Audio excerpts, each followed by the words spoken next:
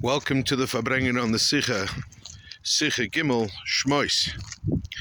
So the Rebbe explains Moshe Rabbeinu and some fascinating, simple explanations of what age he ended up going to Paro's house, etc. A walkaway, which is interesting to me, is continuing from the theme of last week. Everyone wants to be a leader. With Moshe Rabbeinu, there were two things that happened. First is his personal growth, physically, emotionally. That led to Paro's daughter wanting to associate herself with him as her adopted son. She became, in the way we would say in medieval Europe, which you're too young to know about, she became his patron.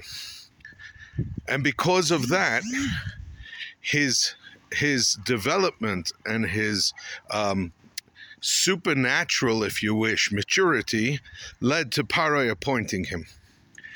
My friends, we cannot be in control of other people's choices of giving us opportunities to do amazing things.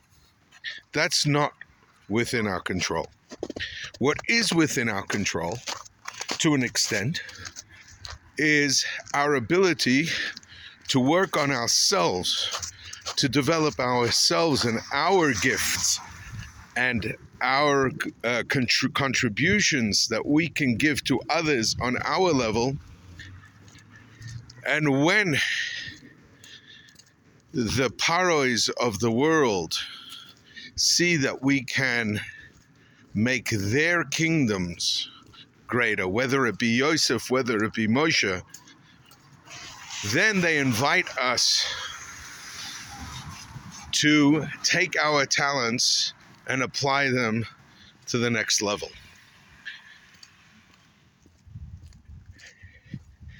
Which one is more important, the self-improvement, or, again, it depends what level you're talking about. In the end, it goes Kabbalistic. But Nogea to us is, wake up in the morning and say, what are the opportunities that Hashem is giving me today? And what are my abilities? And if there is a mismatch between the two, if my abilities are greater than my opportunities, then let's daven for greater opportunities. But if my opportunities are greater than my abilities, then I have a lot of personal growth that I need to do to match the two. Have a wonderful week.